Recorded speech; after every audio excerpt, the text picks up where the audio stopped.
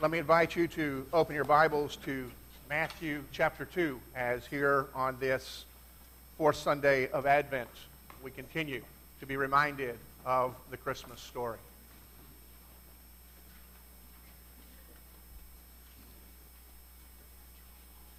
Our reading this morning will begin in verse 12, continuing through verse 23.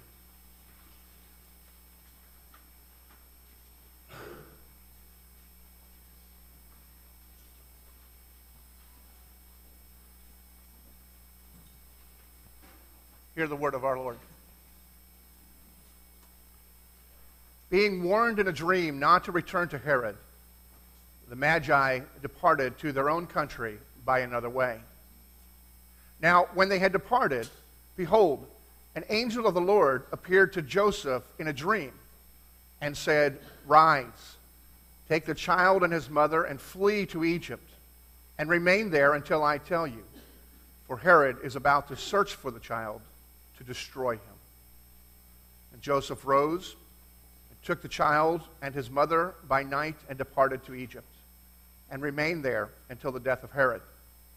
This was to fulfill what the Lord had spoken by the prophet, "Out of Egypt I called my son." Then Herod, when he saw that he had been tricked by the wise men, became furious, and he sent and killed all of the male children in Bethlehem and all that region who were 2 years old or under, according to the time that had been ascertained from the wise men. Then was fulfilled what was spoken by the prophet Jeremiah. A voice was heard in Ramah, weeping and loud lamentation. Rachel weeping for her children. She refused to be comforted because they were no more. But when Herod died, behold, an angel of the Lord appeared in a dream to Joseph in Egypt, saying, "Rise, take the child and his mother, and go to the land of Israel. For those who sought the child's life are dead." And he rose and took the child and his mother and went to the land of Israel. But when he heard that Archelaus was reigning over Judea, in place of his father Herod, he was afraid to go there. And being warned in a dream, he withdrew to the district of Galilee. And he went and lived in a city called Nazareth. That what was spoken by the prophets might be fulfilled. He shall be called a Nazarene. The word of the Lord. Let's go to our God in prayer that he may speak to us this hour. Our Father, as we consider this familiar story and these words that you have given to us, we pray that you would be at work, that we would find true what you have declared, that your word gives life. Father, shape our minds, our hearts, and therefore our lives. Open our eyes not only to see you, but to see ourselves. For as we are able to see ourselves, we are able to rejoice in what you have given us in Christ. And so, Father, we pray that you would be at work, that as we see Christ, as we see Jesus through these words, we would see not only an infant child, we would see the one who reigns in our lives. Lord, be all glory to you as we, your people, are shaped, formed, comforted, and directed by the word of your Spirit. We pray this in the name of Christ, who is himself the Word incarnated. Amen. The day the Magi crowded into Joseph and Mary's humble dwelling was one of sheer surreality. I don't know if that's a word or not, but it certainly seems to fit. It just didn't seem real, and yet everything was very real. These Gentile stargazers from afar who were crowding into this small home and then bowing down to worship their toddler. And their stories, I mean, familiar to us, but Mary and Joseph didn't know them. These people who had gone over the mountainous terrain from present-day Iraq into find them outside of Jerusalem in this tiny little village of Bethlehem because they were following a star. What an amazing, amazing story that a star would bring people from far away to a particular spot that they would find this humble, insignificant couple. And the gifts, gold, and frankincense, and myrrh that were given to them, fit for a king. Mary and Joseph may not have actually been impoverished at the time, but whatever their financial situation had been the day before, it certainly had been enhanced significantly right now in a way that they couldn't imagine, perhaps had difficulty even appreciating. And yet now these men are gone. We don't know how long it was that they stayed, whether it was there for an hour visit or stayed and camped out around their place for a few days. But all of the energy, all of the hubbub, all was now quiet.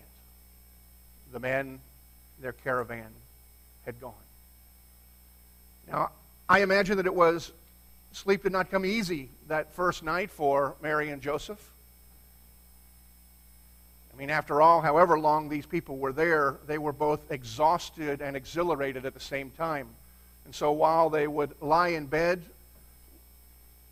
they would lie wide awake. Maybe they stepped out into the night air in order to kind of clear their heads. We don't know. There's a lot that we are not told. We don't know whether the angel of the Lord appeared to Joseph in a dream that first night, or if he wasn't able to sleep at all that night, whether it was the night after.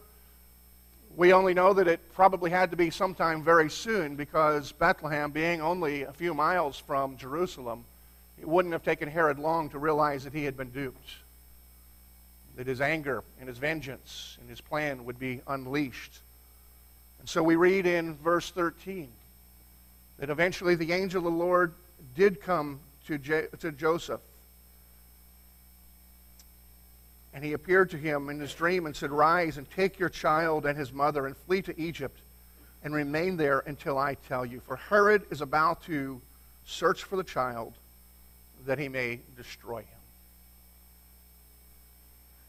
I think what I appreciate most about this particular part of the nativity narrative is that it connects Christmas with real life. It brings us face to face with the world that we know, the world that we live in. See, for many people, Christmas, even religion itself, is used as an opportunity to escape the cruelties of the life that we have around us. For a few weeks every December, we're able to turn our attention to live in a fantasy land, to live in the wonderful world of nostalgia, in the land of make-believe, that even if we only visit there for a few moments at a time before the reality of life creeps in and interrupts it, our thoughts go right back to where we wish we could live, where we wish things were pure and perfect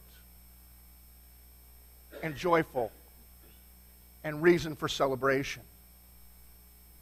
And I don't want to suggest that this is a wrong thing for any of us. I think that the whole Christmas season, the idea that we can sing, it's the most wonderful time in the world, at the same time realizing that there are difficulties that all of us face, it gives us an opportunity to express the longing that we all have for a world that we've been promised and yet we don't presently have. We also need to face the reality that if there's a religion or there's a celebration that all it does is provide you an escape for a moment and doesn't address the realities with which we live, then it actually offers us nothing more than a big bottle of alcohol or a recreational drug. Something that offers no real benefit but allows us just to escape, to be numbed, and to forget about the realities of life for a very short time. But this passage doesn't allow us to do that. This passage, while certainly at the heart of a religious expression, God's revelation of his gift of his Son, addresses the world that we live in. Because we don't live in a world of a Norman Rockwell or a Thomas Kincaid painting with beauty and simplicity and just peace and joy. We have problems. We have personal issues that we struggle with. They could be relationships. They could be other tangible factors. And even if your life is blessed and you are not struggling with any of those, then just turn on the news. You'll see the violence and the heinousness that is characteristic of the world we live in, because our world is filled with pain and troubles and difficulties.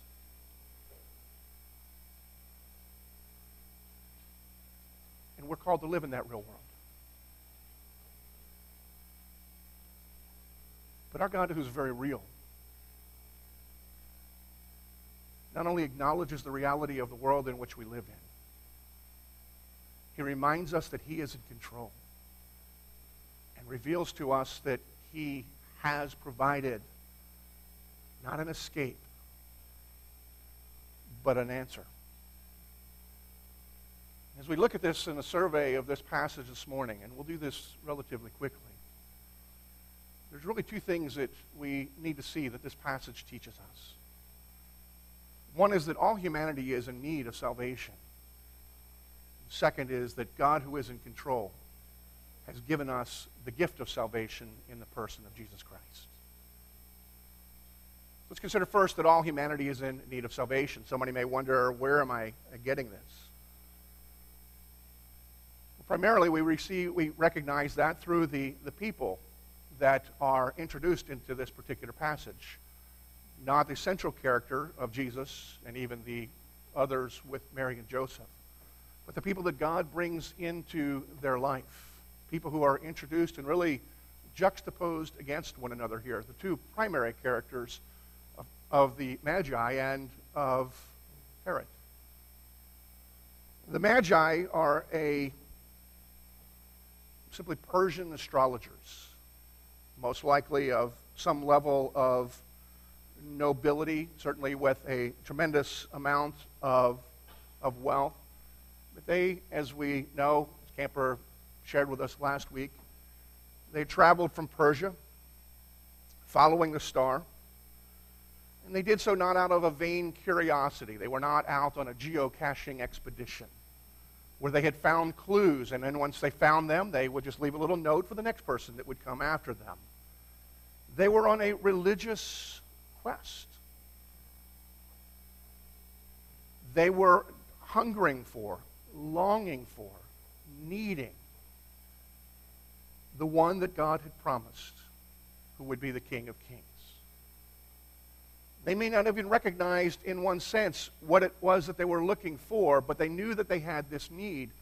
And the Magi serve as an illustration to us, because the Magi, who had everything this life could possibly offer, they had wealth, they were in a group, they had their own form of religion, they had power, and they had influence. That which most people think will bring us the comfort, or at least the security that we desire to navigate this life, they had it all. And yet they were still restless, still looking for something. And so they came looking for Jesus. And finding him, worshiped him, recognizing that this is the King, this is the promise. They knew what they had found. They are the evidence, or they are a vivid illustration of what Augustine said, is that our hearts are restless until they rest in thee. These people, the whole world, who own the whole world, were still restless until they found Jesus. And it's a reminder to us that whether they're the wisest or the wealthiest people in the world, they are in need of something greater than themselves. They are in need of being reconciled to God. They are in need in being a fellowship with God, and that comes only in the person of Jesus Christ. We also see Herod. It gives us a very different picture, and nevertheless tells us the same thing, that all of humanity is in need of salvation. Now, secular history tells us that Herod was just an absolute monster. Ethnically, he was Arab. Religiously, he was Jewish. Politically, he was Roman. And those things didn't fit together. Maybe that's what made him a wee bit ornery. But history tells us that Herod had killed 3 of his own sons as they were growing because he saw them as rivals to his throne.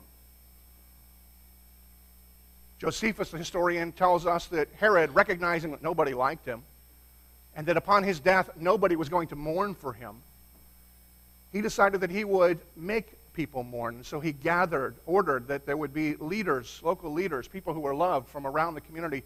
They would all be gathered, and they would be held as Herod was approaching death in the Hippodrome. And then upon the announcement that Herod himself had died, that the soldiers were to come and execute every one of these leaders. And his thought was, you may not mourn for me, but the tears that I desire to see shed will be shed upon my death. He is a warped and a wicked person. And this is evidenced through much of his own history. And so when you understand those kinds of things about him, it's not difficult to see the kind of person who would come up with this idea that was going to wipe out the rival king.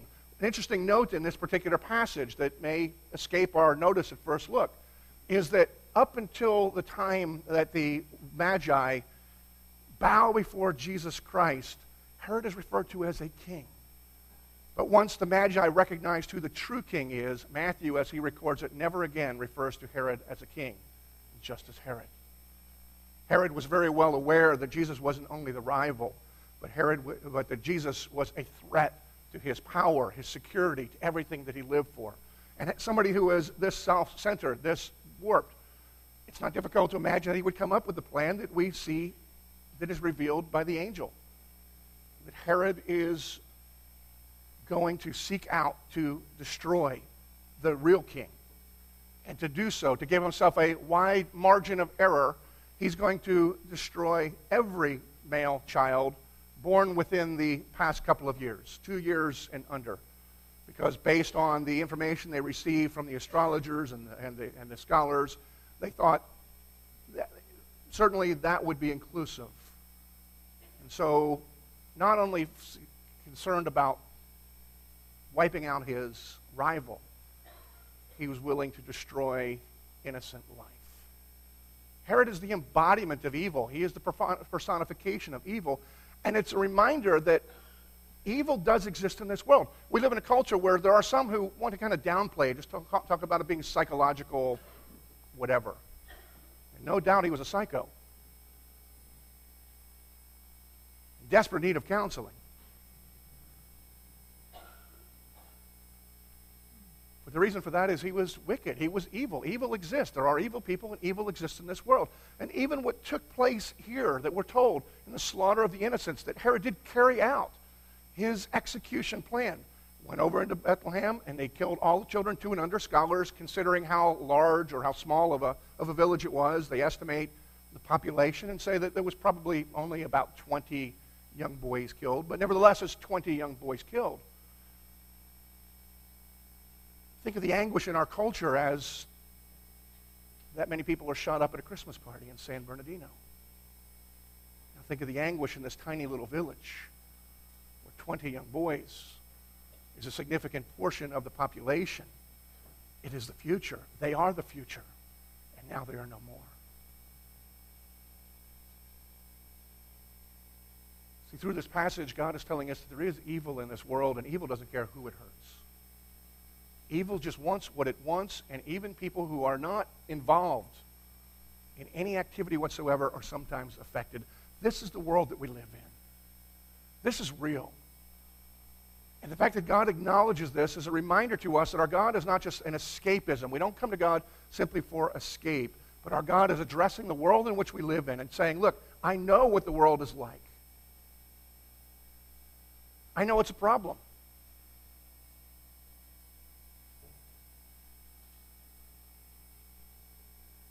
And I have a solution. God's solution to the problem of evil in this world, which means that we all need to be saved, is the gift of his Son, Jesus Christ. God has provided an answer. This passage tells us that God is in control. He's not only aware of a problem, he's been aware of it much longer than you and me. He was aware of it from the very beginning. from the first fall that brought sin and wickedness into the world, and they continued to grow and spread. It's infected every person who's been born since then. Every person affected some way or another with evil. God, as he's addressing that, having made a promise that he would send a deliverer, in this narrative demonstrates that he carries out, he has the ability, the power to carry out his plans. We see that in the very fact that Jesus was able to escape. The plan was to wipe Jesus out. Now, we often celebrate and say that Jesus was born to die. So, in that sense, we kind of wonder why that's a big deal. Jesus had been born, mission accomplished, correct? And so if he had just died at that point, it's been 30 years a little earlier ahead of plan, what's the big deal? It's vitally important that we understand that Jesus wasn't just born for us, and Jesus didn't just die for us, but Jesus also lived for us. It was absolutely necessary that he lived this life in perfect fulfillment with the commands of God, that he would demonstrate to us what perfection was, that he would, having been made, declared perfect, would be an acceptable sacrifice on our behalf. Jesus, who was born, had he been killed at that point, being fully flesh and blood, he would have died. And salvation would not have been accomplished. But God, being aware and being in control, brings the announcement to Jesus' earthly father Joseph and says, take your child, take his mother, and go and escape. God is aware, God is in control, and he's working his purposes out. And we see it even more vividly in the fact that each step along the way was the fulfillment of a prophecy. We see 3 prophecies listed in this particular text. In verse 15, we see the kind of the summary of when the angel said, take this child and his mother and go to Egypt. Not only is it a strategic way to get out of Herod's way, but it fulfills the prophecy that says, because I will say he will be, that out of Egypt I will call my son. It's not insignificant.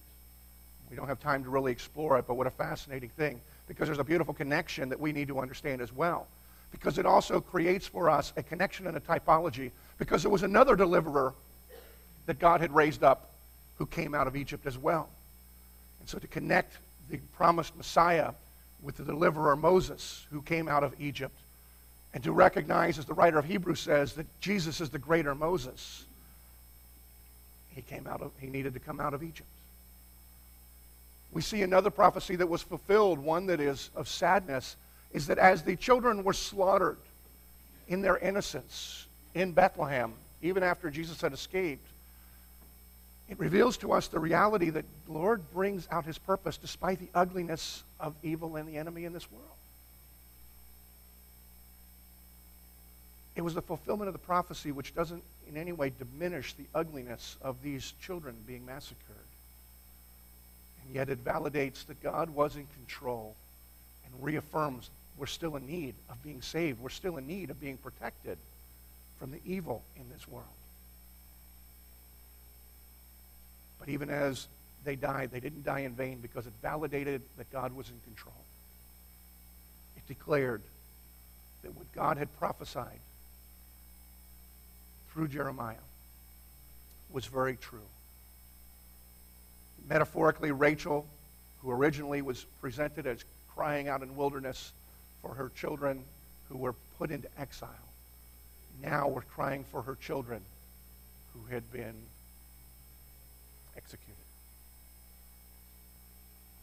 And the third one that we see in this passage, which is actually perhaps the most interesting of the prophecies, we find in verse 23. He went and lived in a city called Nazareth, that what was spoken by the prophets might be fulfilled. He shall be called a Nazarene. What's interesting about this one, as opposed to the other ones, is this is a very generic one, because while the other ones talk about a very specific prophecy, a specific prophet that spoke, Matthew here records that was spoken by the prophets, plural, all of them. But even more intriguing than that was a message that was declared by all of the prophets is the fact that you will never find these words anywhere in the Old Testament. So what all the prophets declared, you don't even find anywhere in the Old Testament except it's there. Because what he's speaking to in this veiled language of he shall be called a Nazarene is speaking to the fact that Jesus would be despised and rejected and considered nothing and insignificant, even though he was the King of Kings. You see, to be called a Nazarene was the ancient equivalent to the N-word.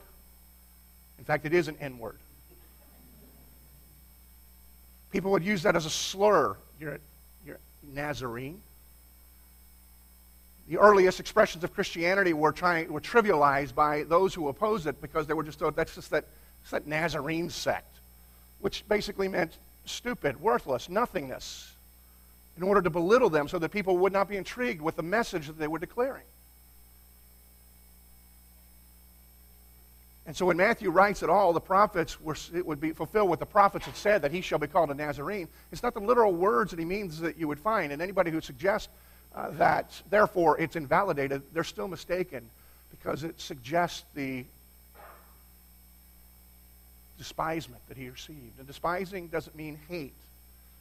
Despise means literally not considering something worthy of any attention or consideration. Insignificant, just beneath everyone. But by being a Nazarene, by moving there was something else that was significant that took place, is that Jesus became the Savior for every man. See, had he remained in Bethlehem, Bethlehem carried great significance. It was the city of David. It was the city of royalty. Nazareth was the city of rednecks. Nothing. Despised. Had Jesus remained only in Bethlehem and been raised in Bethlehem, there's a certain privilege and status that goes with it that he is certainly worthy of as being the king, except he didn't come to be the king for only the elite. He came for all of us.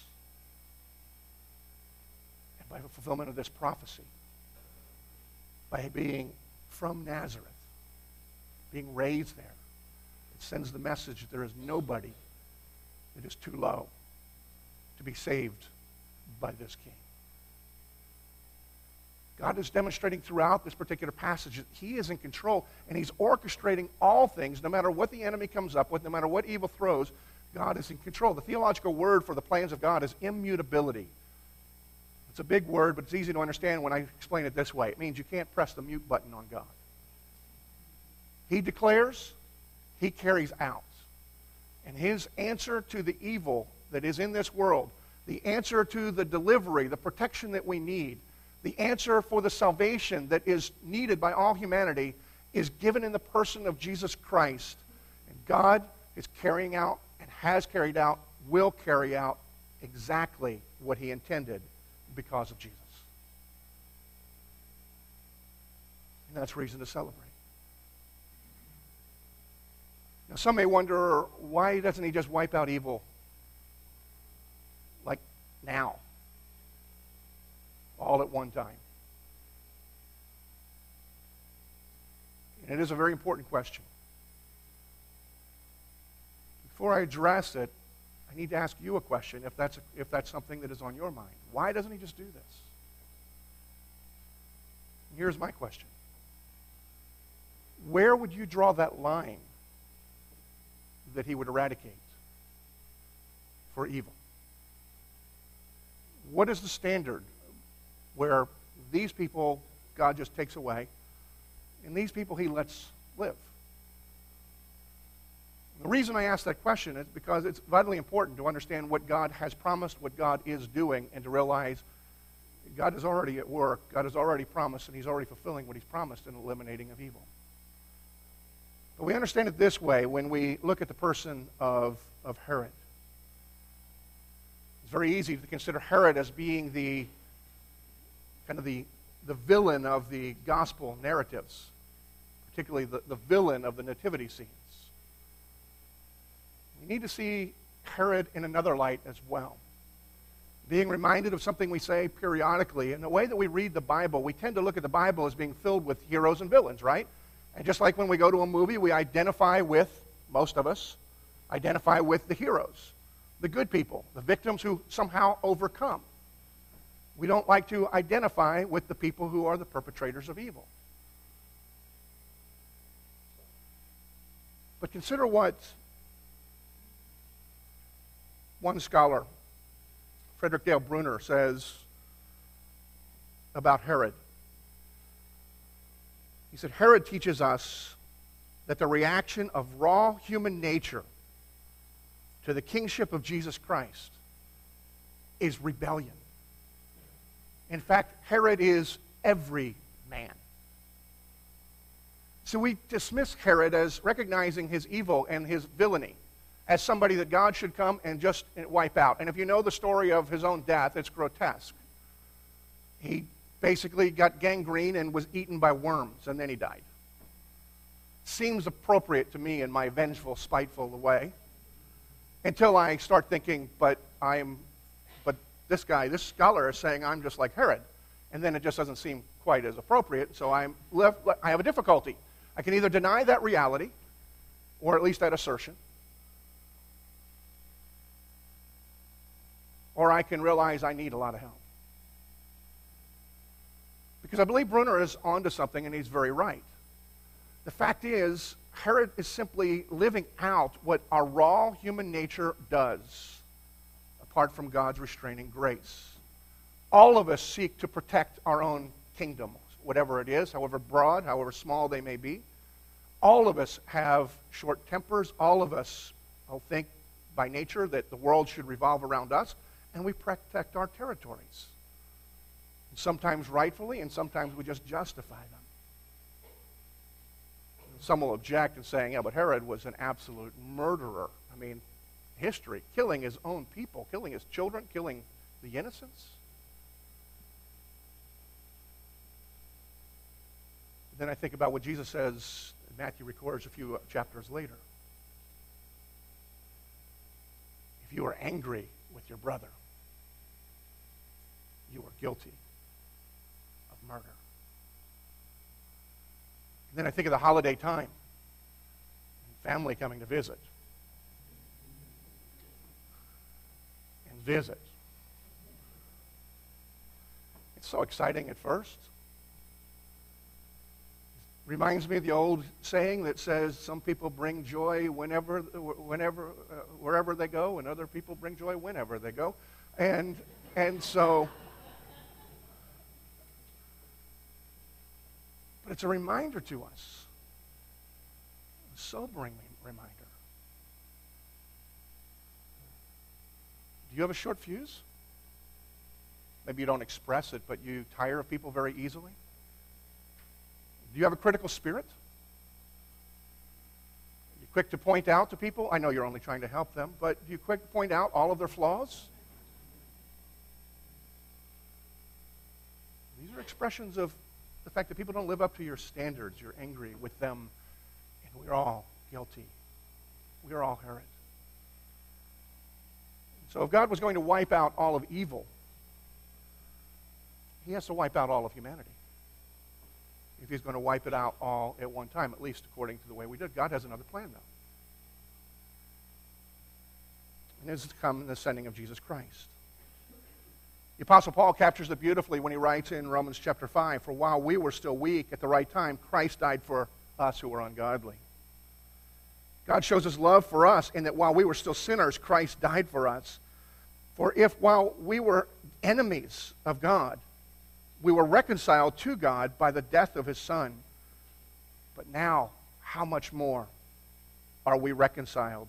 Shall we be saved in this life that we are his children? See, this is the plan of Christmas that we celebrate. Is that God had promised that he would eradicate evil. God has initiated the eradication of evil. God has made the down payment in the earnest and the surety in the person of Jesus Christ that evil is done. And yet he is at work in eradicating that in the lives of his people as we recognize our evil, confess that, trusting in Christ. And he who is at work will continue to be at work that we might die to the evil that is in our own life and grow in his righteousness, which means there's a little less evil in this world and a little bit more righteousness, and that we might also proclaim that same hope to all of the other people who are evil in this world. Now, it's vitally important that we understand this, and this passage is so important that God didn't give it to us just in one particular form. In fact, even at the very end, in Revelation chapter 12, God tells us the same story. in a way that I'm going to finish up my message this morning, but just by reading those passages with a few comments along the way. But in Revelation chapter 12, see if you recognize the story of the entire nativity. Because in Revelation chapter 12, we see Matthew 1 and 2 in its entirety, and yet in apocalyptic terms. And a great sign appeared in heaven. A woman clothed with the sun, with the moon under her feet, and with on her head a crown of 12 stars.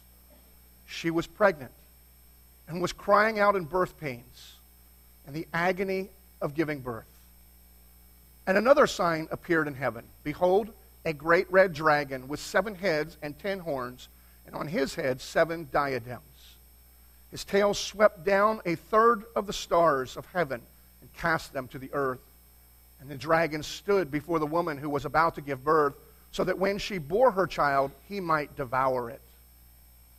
She gave birth to a male child, one who is to rule all the nations with a rod of iron. But her child was caught up to God and to his throne. And the woman fled into the wilderness, where she has a place prepared by God, in which she is to be nourished for 1,260 days. Now, war arose in heaven, Michael and his angels fighting against the dragon. And the dragon and his angels fought back, but he was defeated. And there was no longer any place for them in heaven. And the great dragon was thrown down, that ancient serpent who was called the devil and Satan, the deceiver of the whole world. He was thrown down to the earth, and his angels were thrown down with him. And I heard a loud voice in heaven saying, "Now the salvation and the power and the kingdom of our God and the authority of his Christ have come. For the accuser of our brothers has been thrown down, who accuses them day and night before our God. And they have conquered him by the blood of the Lamb and by the word of their testimony. For they love not their lives even unto death. Therefore rejoice, O heavens, and you who dwell in them." This is the promise fulfilled of Christmas. And that benefits us, not only that Christ lived, but Christ reigns. And he rules and reigns and conquered by the shedding of his blood, the testimony of his word. We overcome by the shedding of his blood and the testimony of the word, because the shedding of the blood works with the testimony of their word, that he is the promise delivered, our protector,